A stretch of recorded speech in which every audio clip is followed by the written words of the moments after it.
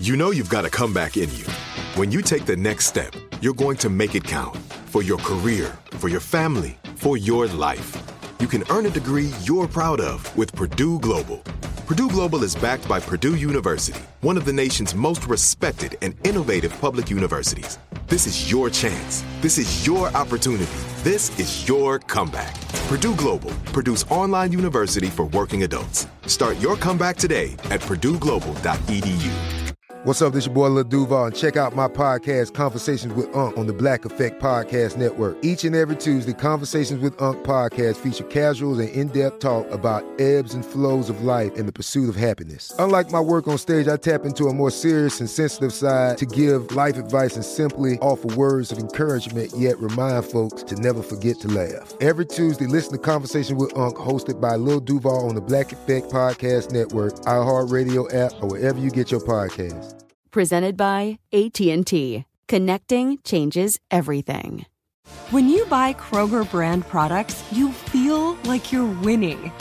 That's because they offer proven quality at lower than low prices.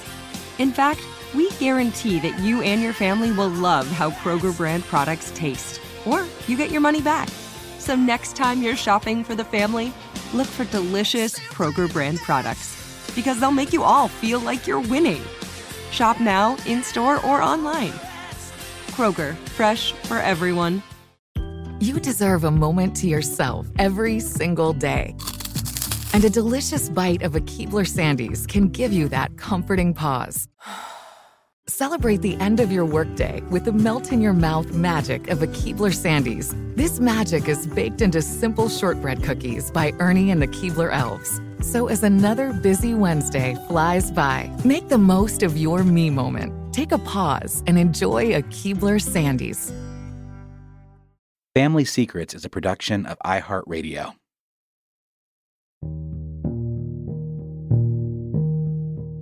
The landscape of my childhood really began with my parents' childhood. My parents met when my mom was 15 or 16. They married when she was 17, and my dad was, I think, maybe a sophomore in college or maybe a junior in college. And my parents came from a predominant African-American family in Nashville, Tennessee. My grandfather was a biomedical professor at Fisk University, and my parents grew up in the civil rights movement time, of course, and this idea of who you're supposed to be, especially as an African American, and this predominant society, I guess, is the best way that I can kind of explain it. Your reputation mattered, what you looked like mattered, everything on the outside mattered so much for being able to get along in society.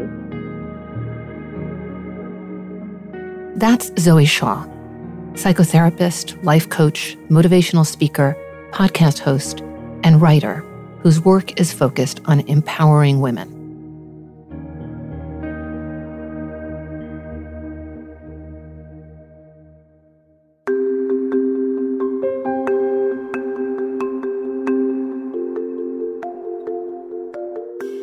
I'm Dani Shapiro, and this is Family Secrets, the secrets that are kept from us, the secrets we keep from others, and the secrets we keep from ourselves.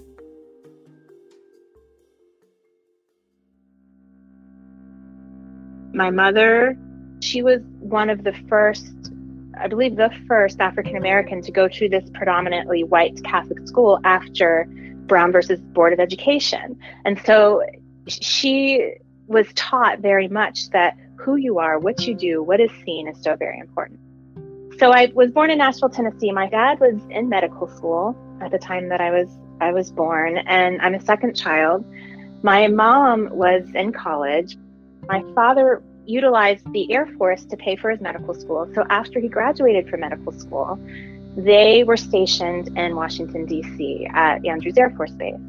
And so that is where I went when I was 1 year old and lived there until I was about 8 or 9. And I had a very sheltered, really just wonderful early childhood. And when my father got out of the Air Force, my parents decided to move to rural Maryland, a place called Smithsburg, Maryland, which is a really, really tiny spot next to a slightly bigger town, Hagerstown. My father got a job at the hospital there. So he was an ER physician. What I didn't notice when I was young was that my parents had this idea, I think after the civil rights movement and things had, quote, changed so much in our society, that they wanted to raise us without this concept of race. They never spoke about color of skin or race. And even more important, my mother went out of her way to not speak about it. What do you think that was about for your mother? Was it the whole idea of it shouldn't matter, it doesn't matter? I think it was more of, we're past that. We have gotten behind that. And I want my children to not have race be a part of their idea about how the world works, which sounds good on a level, right? It sounds good that they had this idea that we are past that and that doesn't matter and shouldn't be a factor in our lives anymore. And like I said, had we continued to grow up in Washington, D.C., I think that it might have been fine because it never occurred to me. I was around other people with different colors and diversity and I didn't feel different. I think that a lot of our previous generation was steeped in is also that white is better. And so we want better opportunities for our kids. So we want to send our children to the better schools, to the white schools. I don't think it's so much now, especially in cities anymore, because our, we are a melting pot now, but things were different back then. And my parents brought that with them. It was really about, I think, wanting the best for us, which would have been good had they not then decided to move to this place, a very rural farming community. It was all white. There were also a number of Mennonites. My parents sent me to a Christian school, and all of a sudden I'm this little Black girl showing up from Washington, D.C. in this school of all white people, many of whom have never really interacted with a Black person. And so that was a really big, it was life-changing. And I learned a lot of things about how other people perceived me, and I learned a lot of things about Blackness, and I learned a lot that affected my self-esteem. As a child, that dawning realization, or maybe it wasn't dawning, maybe it was sudden. Like, what did that feel like? Yeah, I think it was dawning because I didn't go in expecting that. And, me going into a sea of white people wasn't really an issue necessarily until the things started being said and the questions started being asked. The best way I can describe it is shame. I realized, or I began to feel a sense of, oh, these people think that I am not as good as they are. These people think that I am less than. Oh, this is how they see me. So I think the best way to say it is shame, which in a healthy family of color or family of difference, parents are there and able to kind of reinforce some sense of good and pride in who you are. And that is something that my parents did not do because they did not want to talk about color or race. And so we, meaning my brother and my sister, knew very clearly that these were things we couldn't talk about with our parents. And there was nothing in our environment that allowed us to kind of work it out. We had to work it out within ourselves. And it wasn't anything we talked about with each other either. Kids who grow up in families in which certain subjects are simply off limits quickly learn that they have to fend for themselves.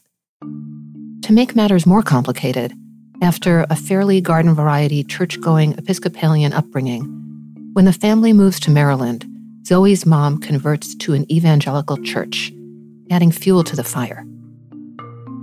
We started going to church where a pastor, with a red face would shake his head and speak in tongues, and people would, raise their hand. And so I'm learning about who I am, and what this means about the color of my skin. And then I'm in this environment where I'm learning about God in a very different way than I learned about him back when we were in Washington, D.C. And I later also learned that the pastor didn't believe in the mixing of races. And so then the message I got was, God loves you, but not as much as he loves the white people.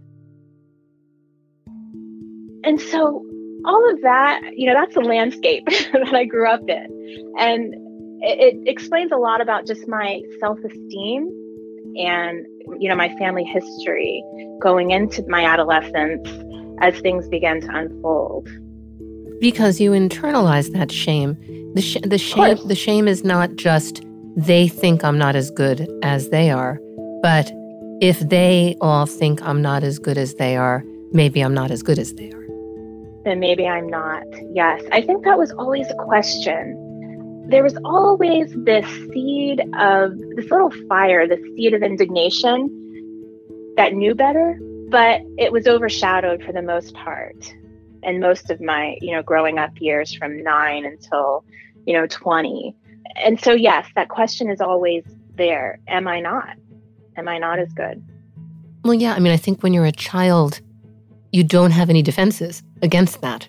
And as you said, if your parents aren't a place that you can go to unpack some of this stuff, then you're left, we are left to contend with it on our own.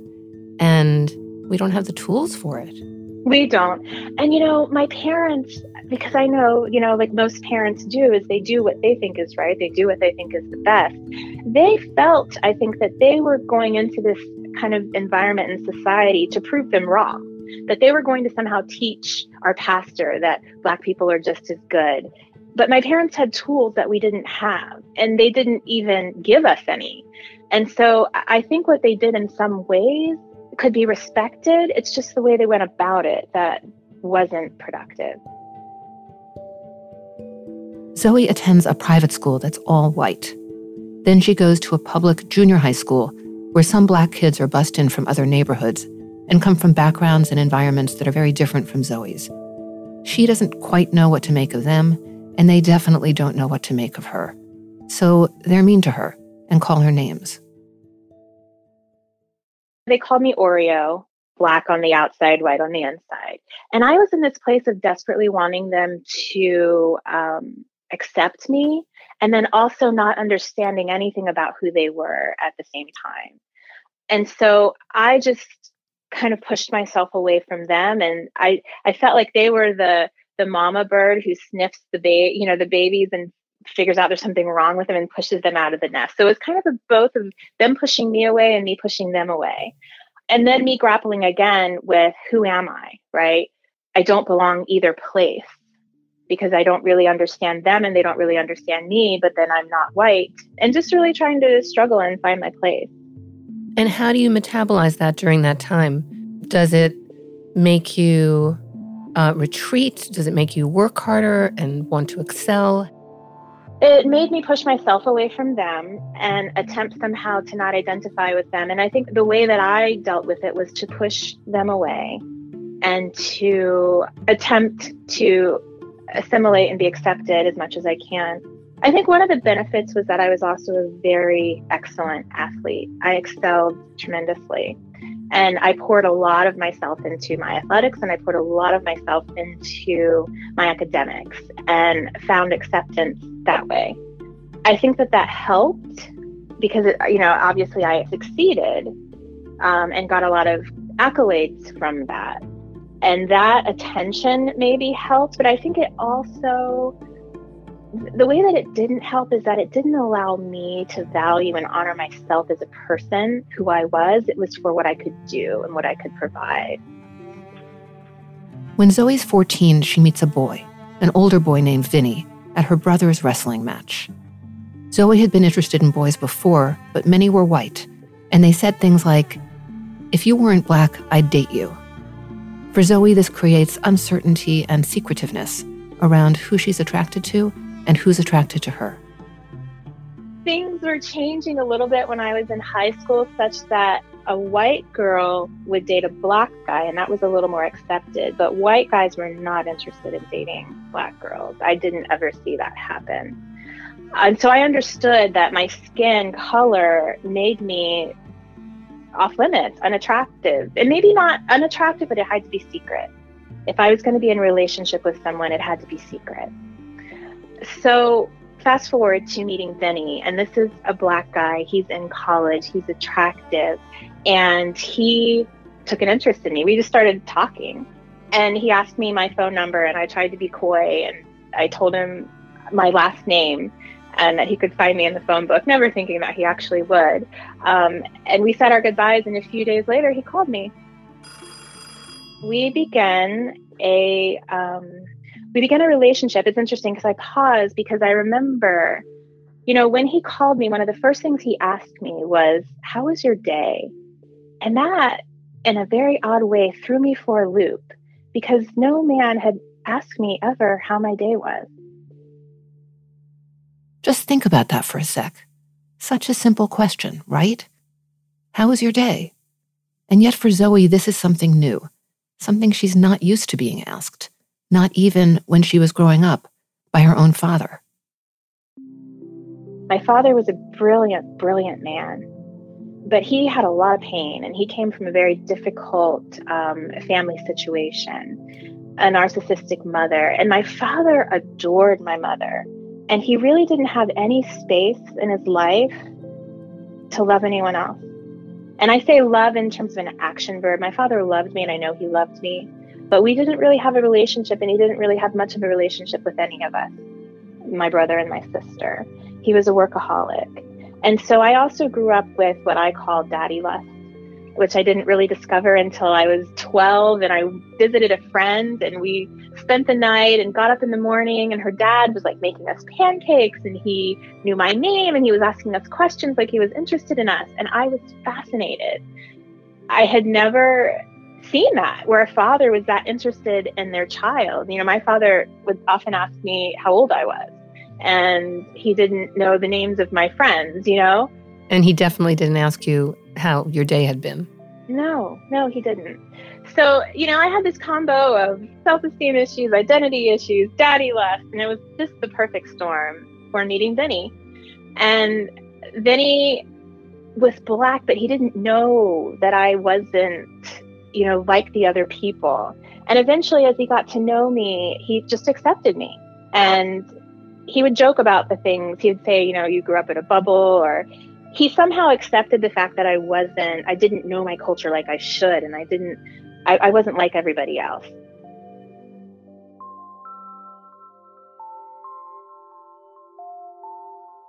We'll be right back.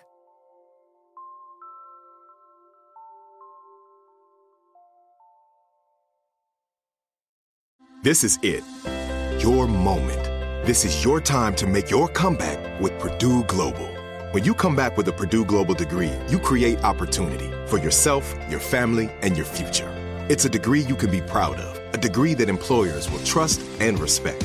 Purdue Global offers working adults like you over 175 flexible degree programs to meet your specific career goals. These include associate, bachelor's, master's, and doctoral degrees and certificates.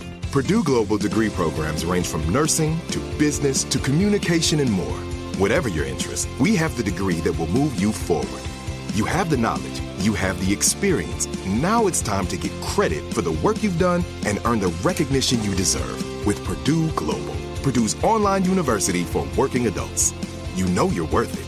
We do too. So don't wait another second to get the degree that will take your career to the next level. Start your comeback today at purdueglobal.edu. Like many of us, you might think identity theft will never happen to you. But consider this. There's a new identity theft victim every 3 seconds in the U.S. That's over 15 million people by the end of this year, equal to the populations of New York, Los Angeles, and Chicago combined. Even worse, identity theft victims often don't even know they're victims. That's why LifeLock Identity Theft Protection alerts you to identity threats, even the ones that don't show up on a credit report, like data breaches, fraudulent bank transactions, loan and credit card applications, and crimes committed in your name.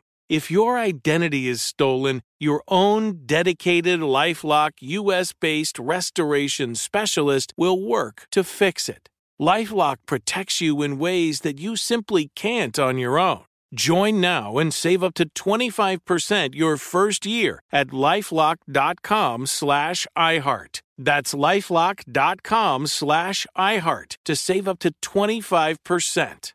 Identity theft protection starts here. Tired of endless diets and weight loss struggles? It's time to say goodbye to frustration and hello to results. Introducing Smart Metabolic Burn from Brain MD, your breakthrough solution to fight stubborn body fat. Imagine burning fat, balancing glucose levels, and regulating metabolism in just 12 weeks. This unique 2-in-1 product combines the power of 2 clinically studied ingredients in one revolutionary formula. Berberine, which targets abdominal fat, and OEA, which curbs your appetite. With just 2 capsules a day, Smart Metabolic Burn by Brain MD can kickstart your metabolism, fight stubborn body fat, especially that pesky abdominal fat, and support your weight management journey. And right now, save over 30% on Smart Metabolic Burn at GetSmartBurn.com. The lowest price anywhere. That's GetSmartBurn.com. Don't delay. Transform your life with Smart Metabolic Burn from Brain MD. These statements have not been evaluated by the Food and Drug Administration. Our products are not intended to diagnose, treat, cure, or prevent any disease.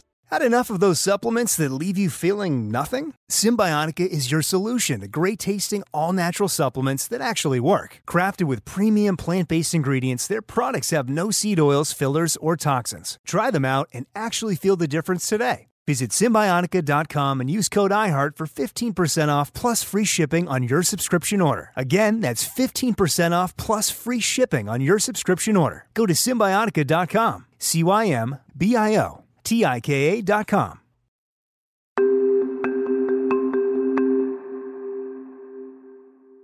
Zoe and Vinny have both grown up in religious homes where, shall we say, sex before marriage is frowned upon. A great deal of emphasis is placed on purity, especially purity for women. I knew very clearly that my mother was a virgin when she married my father. My parents were sure to let me know. It's funny because I don't know if my dad was. Nobody ever talked about that, as if that didn't seem to matter as much. But my mother was a virgin when she married my father. And of course, I was expected to do the same. But that didn't happen. Vinny and I, developed a sexual relationship. And within a year of dating, I became pregnant. And you were how old? Well, I was 15 when I became pregnant. When I met Vinny, I actually lied to him about my age. Vinny must have been 18. I told him I was 15, even though I wasn't really yet. I was probably, a few months from that. And we started dating when I was 14. So you can't fathom telling your parents. I mean, that's just not something that you're going to do initially, right? I was actually very much praised for being the easy, good girl. And I always was. I got good grades. I didn't give my parents any trouble. I obeyed them. And so this, for me, to now become pregnant, to have disobeyed them in probably the worst way, in my opinion, at that time, was really devastating for me, on top of just the shame of what I had done. So I could not figure out how to form those words to tell my parents. Back then, there were not, pregnancy tests you could just pick up at the drugstore. And so I skipped school and I went to a pregnancy clinic, crisis pregnancy clinic, where they confirmed that I was pregnant. I told Vinny, and we planned to get an abortion. Now, I was also the child who had walked in anti-abortion marches. And remember, we're an evangelical Christian. We don't believe in abortion. My mom and dad donated to Jerry Falwell. They were like a premier silver or gold, whatever, donators to Jerry Falwell's pregnancy home and his mission to save babies. So I also came out of that culture. And so here I was at 15, now deciding I'm going to get an abortion because I can't do this. I can't tell my parents. I can't ruin my life. I've done this sinful thing and I have to hide it. And so we planned to do that. And Vinny saved up his money, and he picked me up from school on the day that we had scheduled the appointment, and he drove me to the clinic. Vinny stayed in the waiting room, and I went inside. And when you go in, there was, a group of other girls, and we had to do this little group where they, quote, counsel you before you get the abortion. And in the beginning, the nurse passed out these little pills to everyone and said to take this medication. I guess it was going to relax you or something prior to the procedure. And the first thing I did was I looked at her and I said, well, this pill hurt the baby. And I remember she looked at me with this expression of, do you know what you're getting ready to do? And you're asking me if this pill is going to hurt the baby. And it was also the first inkling for me that I was a mother who was already kind of thinking about this fetus as my child, already concerned. So here I am carrying these two, dichotomies, walking myself into the abortion room. And I got on the table and the doctor came in and they began to set up and he did his ultrasound. And he did make a mention that I was really far along, but that he could still do it because the baby was small. And before I could process my thoughts, my words just tumbled out. And I sat up and I just said, I can't do this. I've changed my mind. And the doctor was very irritable and he looked at me and he, just said, you've wasted my time and you're too far along. And if you come back here, I'm not treating you. And good luck. Although I felt like he was wishing me something other than luck. And I literally jumped off the table, grabbed my socks and shoes and ran out of there into the lobby. And Vinny's looking at me wide-eyed, like, is it over already? And I told him, I'm not doing it. I changed my mind. And he was really just wonderful. And he was like, okay. He put his arm around me and we walked out of the place, trying to figure out what to do from there. And, as I tell that story, I'm always cognizant of the woman who has gotten the abortion, because in that moment, I know because of the history of me and my parents and my family and my religion and all of those things led me to be in a place where I couldn't do it. But I just want to say, because so many of us have our own shame and secrets around things with sex and abortions and things like that, that there's just no judgment, because we all make our choices largely because of our influences that we're not even fully aware of. And so I just have no judgment for any woman who would and has and will make a choice like that. When Zoe and Vinny leave the clinic, his arm protectively around her, Zoe has a fantasy. She and Vinny will run away and find a castle where they'll live happily ever after. But as with most fantasies, reality comes crashing through. And the reality is that Zoe has volleyball practice and school. The reality is that she has parents at home who have no idea what's going on. The reality is that Zoe is still pregnant. I don't think that I had any idea what I was going to do. I think I just went straight into a sense of denial. And so I literally said nothing and I continued on and I finished my volleyball season. I remember, reaching to get a ball and landing flat on my stomach and feeling the baby press into me so strongly and remembering, oh, okay, there's someone there. It was in December when I started track practice. And by then I was able to wear sweatshirts. It was getting cold. I'm in Maryland. And I was almost discovered once at track practice because my coach was going to put this device around my stomach to do these lifting things. And I remember slowly taking off my sweatshirt and looking at him to see if he, noticed. Over time, my mom figured it out. She asked me one day, Zoe, are you pregnant? She literally just said those words.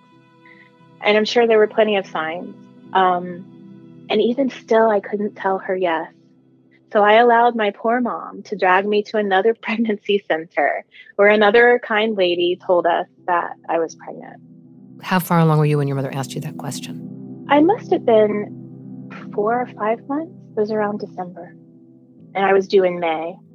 So I'm there at the clinic. I had this idea that somehow my mom being there would make this all go away, that maybe I wasn't really pregnant and she would tell us that. But of course, that didn't happen. I sat there and she told me what I already knew. And my mom was quiet. I thought about what happened in the abortion clinic, because in the abortion clinic, because I was underage, the woman said, you can't get an abortion at 14 without your parents' consent. And I remember thinking, oh, okay, well, great. Well, I'm going home. That's solved.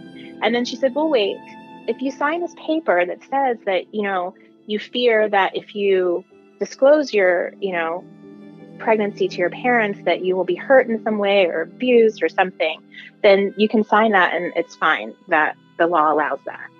And I remember feeling so horrible and guilty for signing that paperwork, but I kind of rationalized it in my mind. I was like, well, if I tell my parents, they'll drop dead and we won't have any parents to take care of us, and somehow that will be dangerous. So, okay, I'm going to sign it.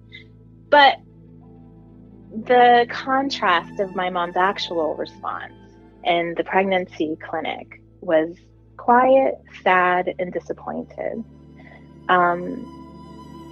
which is typical for my mom. And so, I just sat there with shame and sadness, and I felt very much a burden in that moment. On the way home from the clinic, Zoe and her mom make a stop. They go to Dairy Queen, which used to be a wonderful treat when Zoe was a child. But now all that childlike wonder is gone. Over ice cream, Zoe apologizes to her mom and tells her she wishes she could go away just so her parents won't have to deal with her predicament. Zoe's mom tells her that she and her father will talk about it. Her mom doesn't say much else. She remains quiet, disappointed. In the coming weeks, her parents tell Zoe that they will in fact be sending her away. Having had premarital sex and becoming pregnant, they see Zoe as a bad influence on her younger sister. So plans are made. Off she will go to a pregnancy home. And so I had to go. And, in my mind at that time, I understood, because I understood that I was tainted. I understood that, I had done this sinful thing and that I deserved this. Was Vinny still in your life at that point? He was, yes. Vinny was still in my life. And I remember feeling disappointed because remember my fantasy about us running away to a castle together?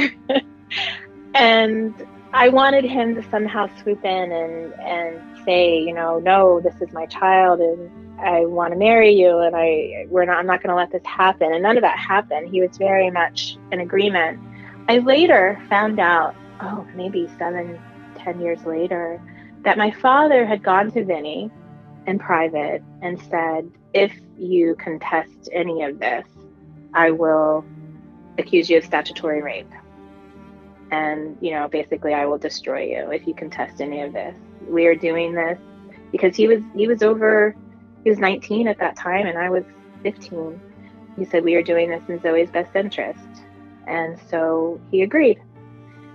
And of course I didn't know that at that time and I just felt like he didn't care. But yes, we were still together and I started preparing to leave. And my parents told me that they were going to tell everyone that I was going to boarding school. I remember hearing stories from my mom about girls who got in trouble and what happened to them. And from my mom's experience, if a girl got pregnant as a teenager, in her society at least, she disappeared. You didn't see her anymore. And so I think that on some level, my mom was just continuing what she understood to be the way that you deal with these things. And so my parents packed me up and they took me for 5 hours away to Lynchburg, Virginia, to Jerry Falwell's Liberty Godparent home for pregnant women. And that's where I spent the duration of my pregnancy. So my coach, my teachers, the school, our church, family, everyone was told that I went to boarding school. Now, I was told that my siblings were also told that I went to boarding school. I later found out, maybe 3 years ago, I found out that my parents had actually told my siblings that I had a psychiatric breakdown and I had to go to a psychiatric hospital. In some ways, this is understandable because, number one, my parents probably wouldn't necessarily have sent me to a boarding school for no reason, but probably the most important is that they couldn't visit me. And so my parents had to come up with a reason why they couldn't visit me, and their reason was because I was in a psychiatric hospital. So your siblings then, for all of those years following, had their own secret that they kept. Correct. Yes. Yeah. I mean, secrets create secrets, create secrets. It's really something. They do. They do. We'll be back in a moment with more Family Secrets.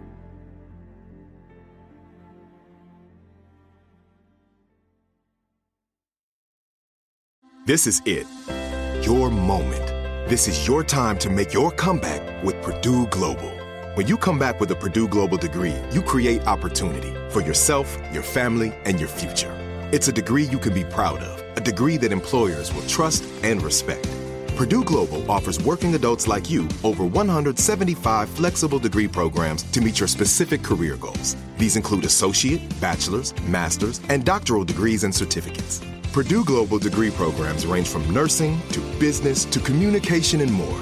Whatever your interest, we have the degree that will move you forward. You have the knowledge, you have the experience. Now it's time to get credit for the work you've done and earn the recognition you deserve with Purdue Global, Purdue's online university for working adults. You know you're worth it. We do too. So don't wait another second to get the degree that will take your career to the next level. Start your comeback today at purdueglobal.edu. Tired of endless diets and weight loss struggles? It's time to say goodbye to frustration and hello to results. Introducing Smart Metabolic Burn from BrainMD, your breakthrough solution to fight stubborn body fat. Imagine burning fat, balancing glucose levels, and regulating metabolism in just 12 weeks. This unique 2-in-1 product combines the power of 2 clinically studied ingredients in one revolutionary formula. Berberine, which targets abdominal fat, and OEA, which curbs your appetite. With just 2 capsules a day, Smart Metabolic Burn by BrainMD can kickstart your metabolism, fight stubborn body fat, especially that pesky abdominal fat, and support your weight management journey. Right now, save over 30% on Smart Metabolic Burn at GetSmartBurn.com. The lowest price anywhere. That's GetSmartBurn.com. Don't delay. Transform your life with Smart Metabolic Burn from BrainMD. These statements have not been evaluated by the Food and Drug Administration. Our products are not intended to diagnose, treat, cure, or prevent any disease. Had enough of those supplements that leave you feeling nothing? Symbiotica is your solution to great-tasting, all-natural supplements that actually work. Crafted with premium plant-based ingredients, their products have no seed oils, fillers, or artificial nonsense. It's just pure goodness in every pouch. Try them out and actually feel the difference today. Visit Symbiotica.com and use code IHEART for 15% off plus free shipping on your subscription order. Again, that's 15% off plus free shipping on your subscription order. Go to Symbiotica.com. That's CYMBIOTIKA.com. Whether you're a savvy spender maximizing your savings with cashback rewards, a thrifty rate watcher seeking the lowest interest, or a travel enthusiast looking for extraordinary perks, Kemba Financial Credit Union has a visa to complement your lifestyle and unique needs. Apply today at Kemba.org to unlock a limited time 2% cash back on purchases and pay 0% interest on balance transfers for an entire year with a new visa from Kemba. You deserve a card that works for you. Restrictions apply. Offer ends June 30th, 2024.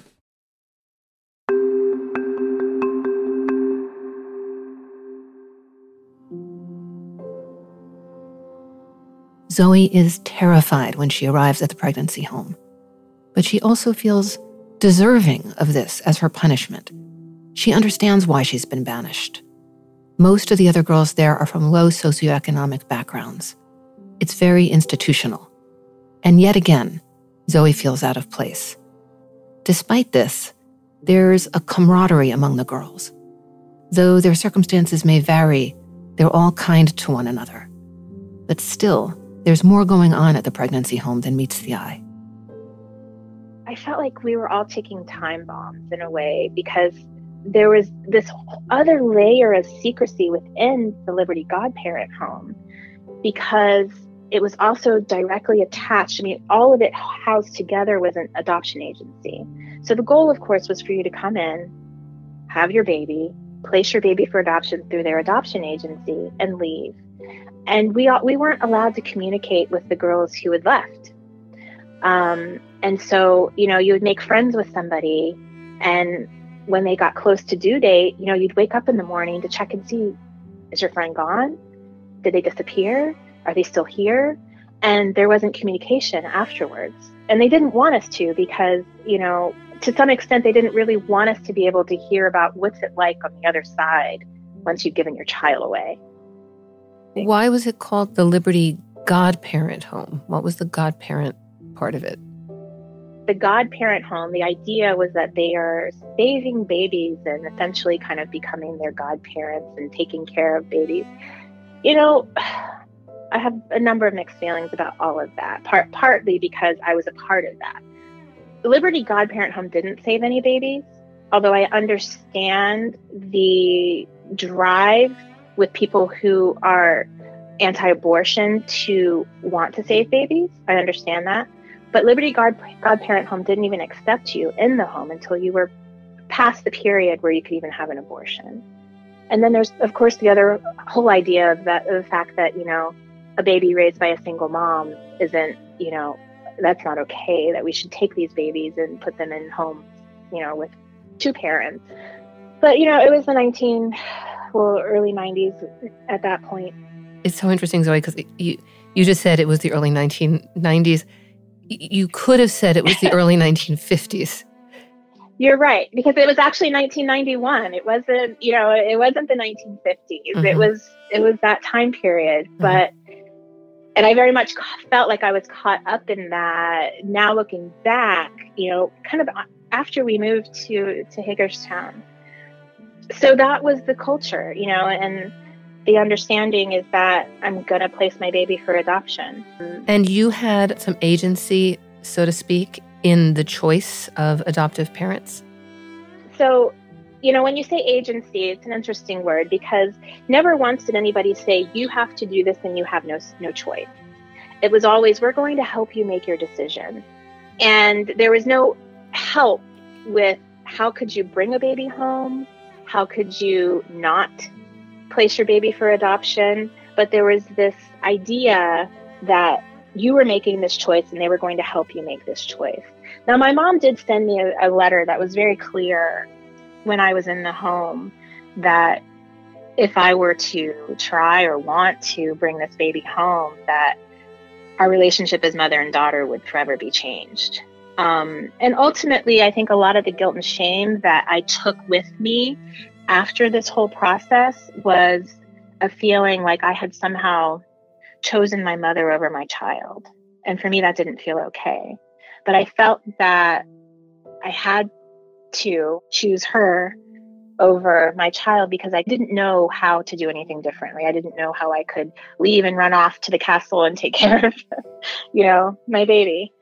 So, you know, we had therapy and we had a process of making your decision. And then, you know, when I said what I was supposed to say, which is I'll place my baby, then they presented me with a book with pictures of really kind-looking couples. And I remember thinking at that time, my parents would never pick a babysitter for me by looking at a bunch of pictures of girls. And yet I'm picking parents for my child by looking at a bunch of pictures and maybe a paragraph about who they are. And so I picked the nice-looking couple and waited for my baby to be born. When Zoe goes into labor, she's in a therapy session at the home. Her therapist, Jamie, is the one who takes her to the hospital. No one else is available. Jamie, a young social worker in her 20s, shuffles Zoe into her cool little sports car, but first she puts a plastic bag on the car seat, just in case Zoe's water breaks. And so I'm getting in this, you know, car, sitting on this plastic bag. I'm, you know, 16 and have no idea what I'm in store for. But Jamie, bless her heart, sat with me through probably at least half of my labor, at least 4 hours until my mom could drive to get there. Now, prior to my mom getting there, a nurse had given me some pain medication. It was just a pill. Nobody offered me an epidural. Nobody offered me anything else, but they did offer me some pill, and I took the pill, and it did seem to help a little bit. By the time my mom got there, I was really in the throes of labor, and Jamie took off. And I had asked for something for the pain. And my mom just shook her head, just shook her head no. What did you make of that shake of your mother's head? I just internalized it as I deserved this. I needed to feel it. I needed to experience all of the pain of what I had, you know, this was my punishment, that I shouldn't be relieved of this experience. And I think probably to some extent that is true. My mother, though, in her defense, she had all 3 of her children without pain medication. But in that moment, I perceived it as, no, you don't get to have that. And I just remember the deep shame I felt in that moment when my mom shook her head no. So I went through the rest of my labor, without any pain medication. And so my daughter was born, and, it was just such a sober experience. There was no excitement. There was no congratulations. There weren't smiles. I think no matter how old you are when you have a child, you're not prepared for the aftermath of, the war zone that your body is. But I think there was a level of trauma that was probably increased after that experience because I was so young. And I just remember seeing my body, the day after and just thinking, what have I done? And the thing with the home is once you have the baby, they want you to leave as soon as possible. They don't want you to stay for obvious reasons. They don't want you to connect with the baby. They don't want you to change your mind. And my mom was totally on board for all of that. The social worker from the agency came and said, it's better if you just leave as soon as possible. I remember there was this doctor, this young doctor. I was in the room and my daughter, I named her Kaya. Her name is different now, but I don't know if I was holding her, if she was in the bassinet, but he just kind of flew into the room and he was like a breath of fresh air and he was all smiles and he congratulated me and he said, what a beautiful baby I have, what a wonderful mom I'm going to be. He did all of her vitals and just wished me the best and left the room. And I remember thinking, he didn't see in the file, he didn't see that I'm placing her. And I remember just thinking, I hope that he never reads that. I hope that that stays a reality somewhere in his mind forever. Because he was the only brightness. Everybody else was just somber, all the nurses and everybody that came in, because they knew that I was placing her. So we packed up really quickly and I did that walk. I don't know how better to explain it. It was just like a walk towards death almost. I was conscious of every single step as I left the hospital that I was putting distance between myself and my baby.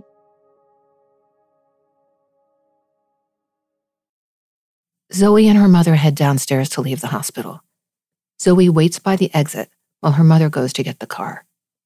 And then suddenly, her mom zips around the corner in a brand new vehicle, a shiny red Pontiac Fiero, a push present for her daughter. And I remember thinking, of course, it's a 2-seater. I couldn't bring a baby home if I wanted to. And she presented me with my present, which I suppose was supposed to be for my 16th birthday. And I remember thanking her and hugging her and crying, although I wasn't crying because I got a new sports car. I was crying, of course, because of all of what was transpiring in that moment. And we got in my new sports car and we drove away.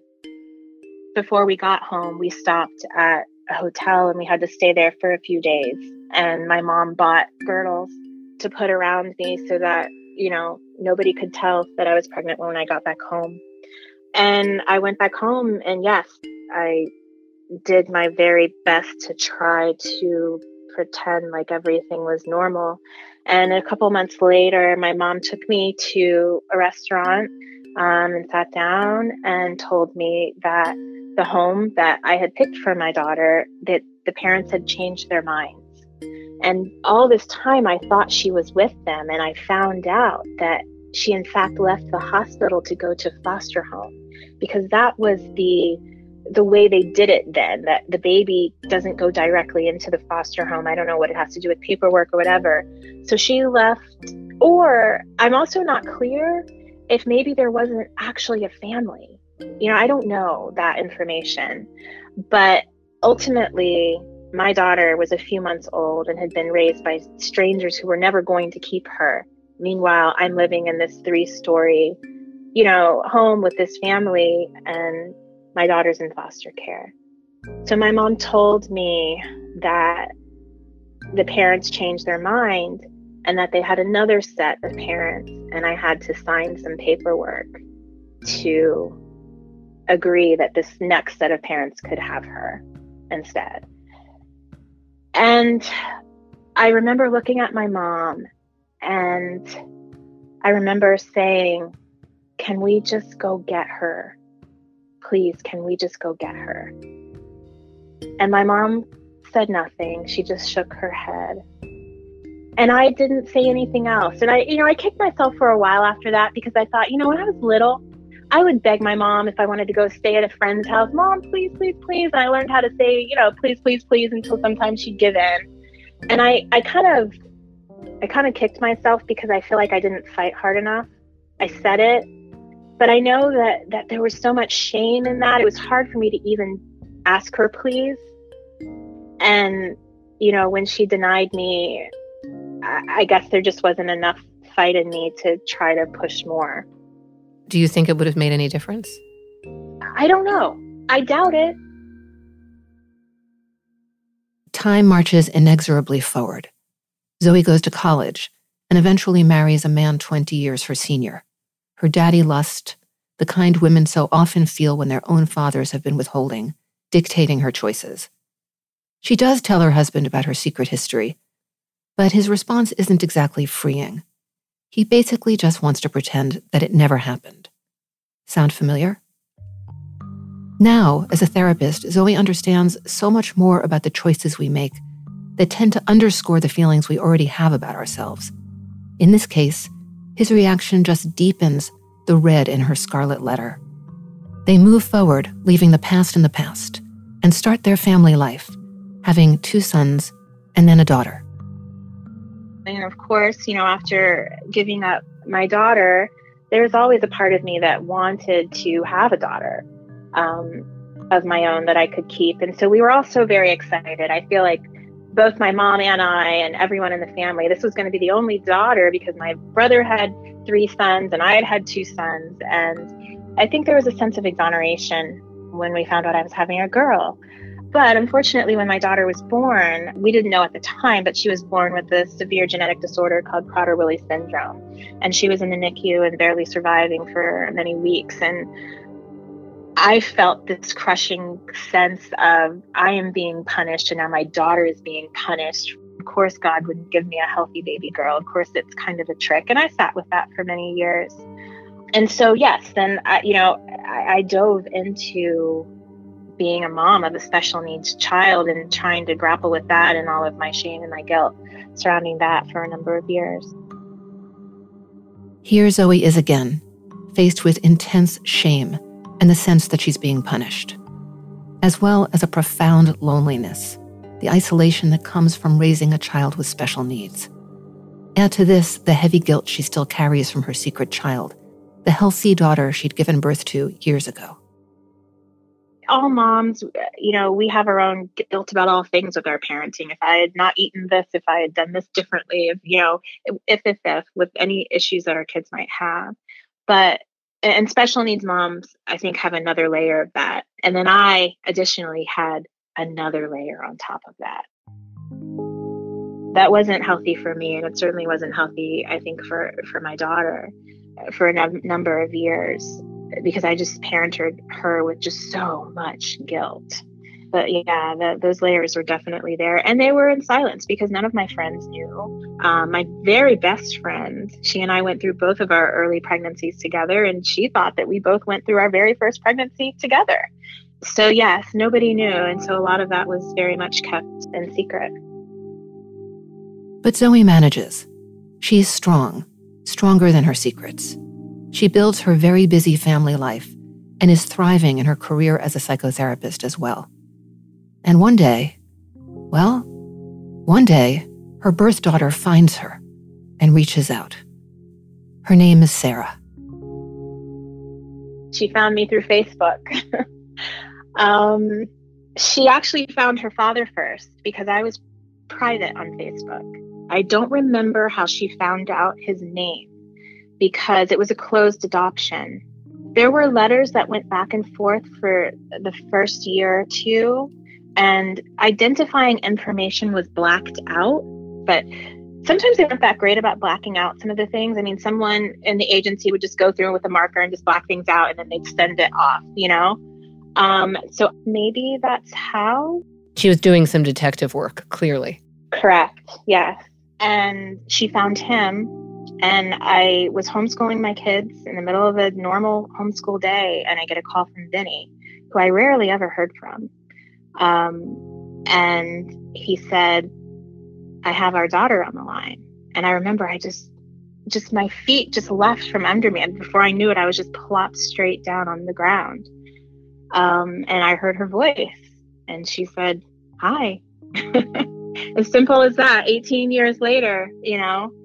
And so we started a conversation, and I remember I went into my closet and I shut the door and I sank down on the closet floor, and I was talking to her in whispers, because remember, my kids don't know that they have a sibling out there. But Sarah and I began to get to know each other, and eventually we met for the first time. I told my husband, and he was, you know, not very interested in any of it, and certainly didn't want us to tell the kids. So we told the kids that I was going on a business trip, and I went on my quote business trip and met my daughter for the first time. What was it like to meet her? Oh, you know, I was at the airport and I was downstairs, and she was coming from upstairs. I was waiting for her, and I was looking at the escalator, kind of waiting. And it almost, it's kind of crazy, but it almost felt like she was descending from heaven. I could see her just coming slowly down on the escalator. It was just, I can only say maybe it was like coming home.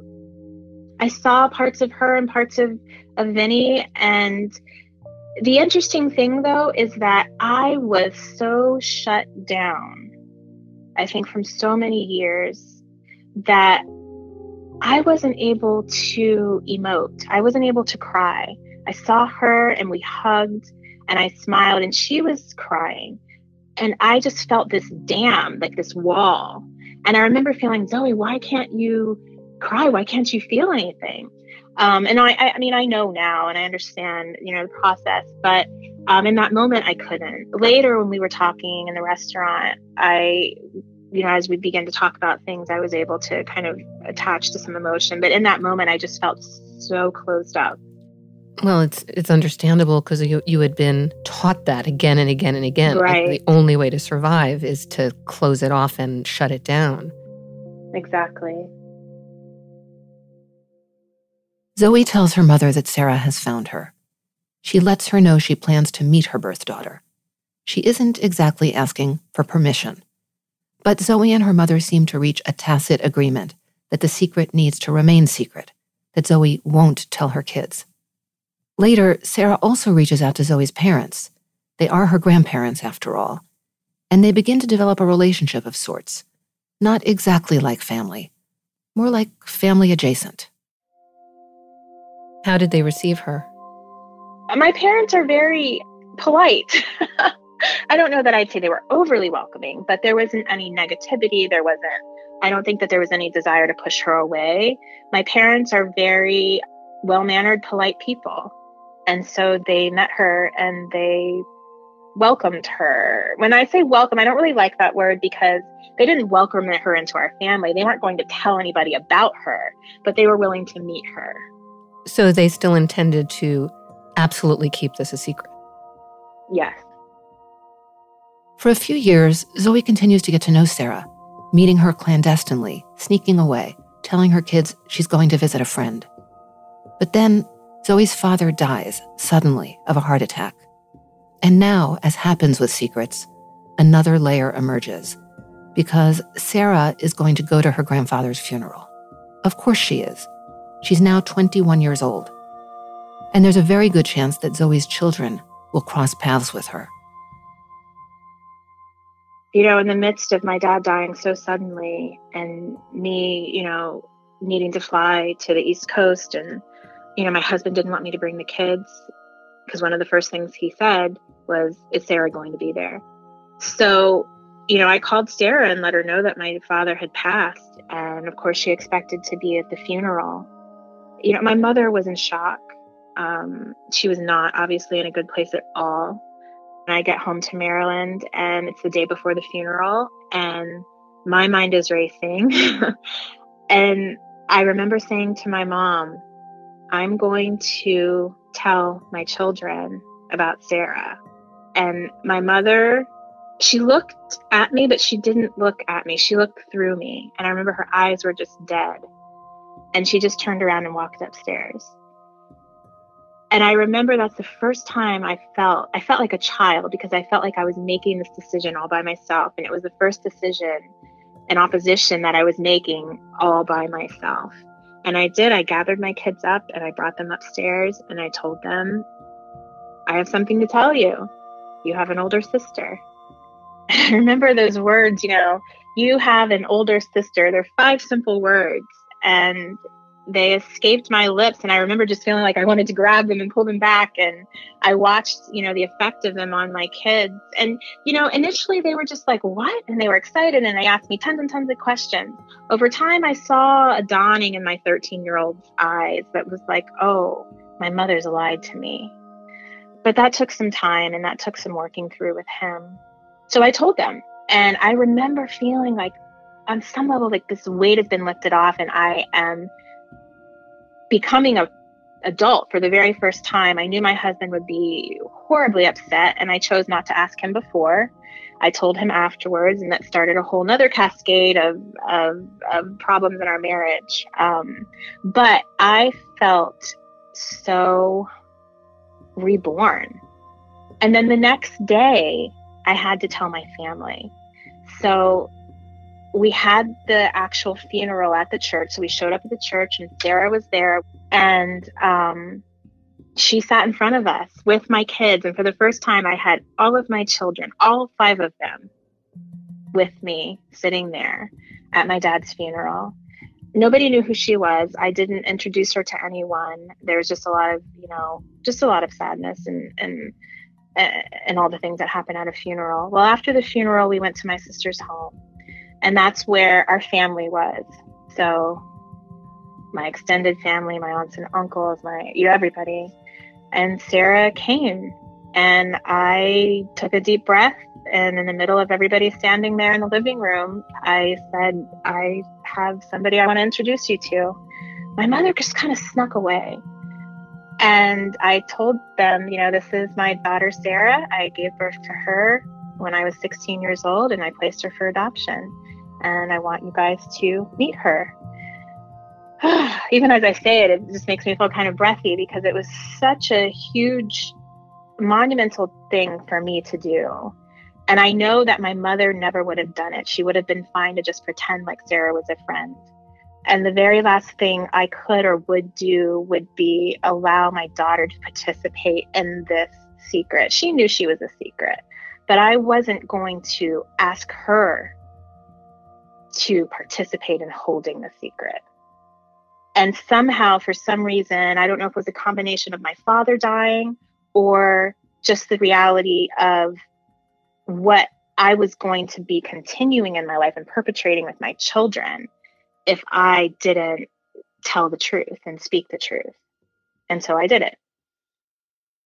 It's so powerful.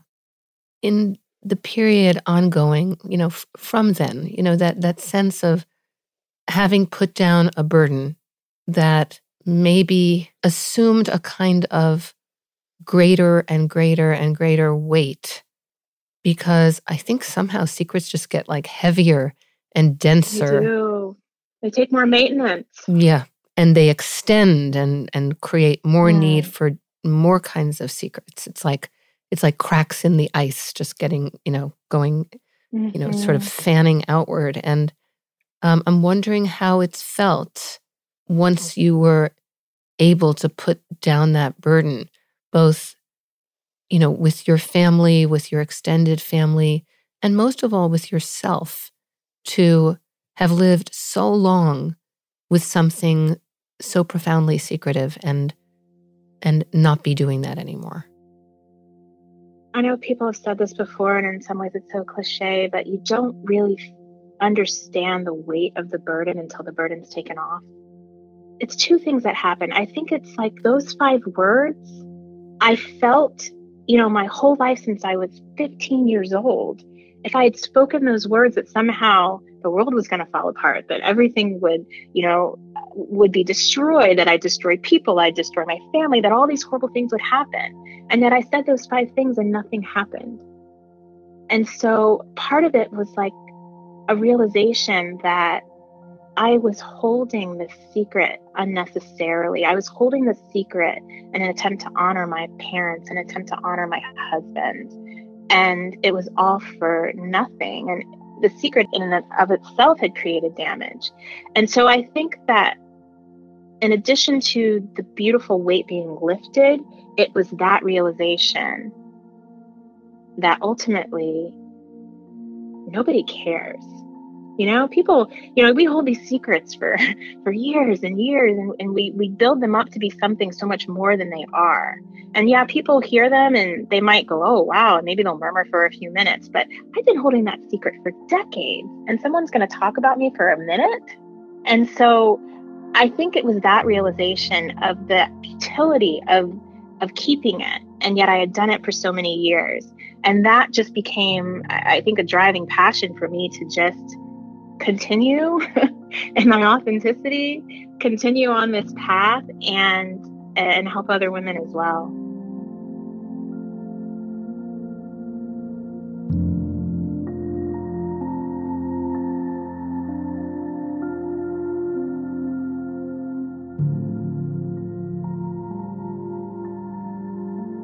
Family Secrets is a production of iHeartRadio. Molly Zakur is the story editor, and Dylan Fagan is the executive producer. If you have a family secret you'd like to share, please leave us a voicemail and your story could appear on an upcoming episode. Our number is 1-888-SECRET-0. That's the number 0. You can also find me on Instagram at Danny Writer. And if you'd like to know more about the story that inspired this podcast, check out my memoir, Inheritance.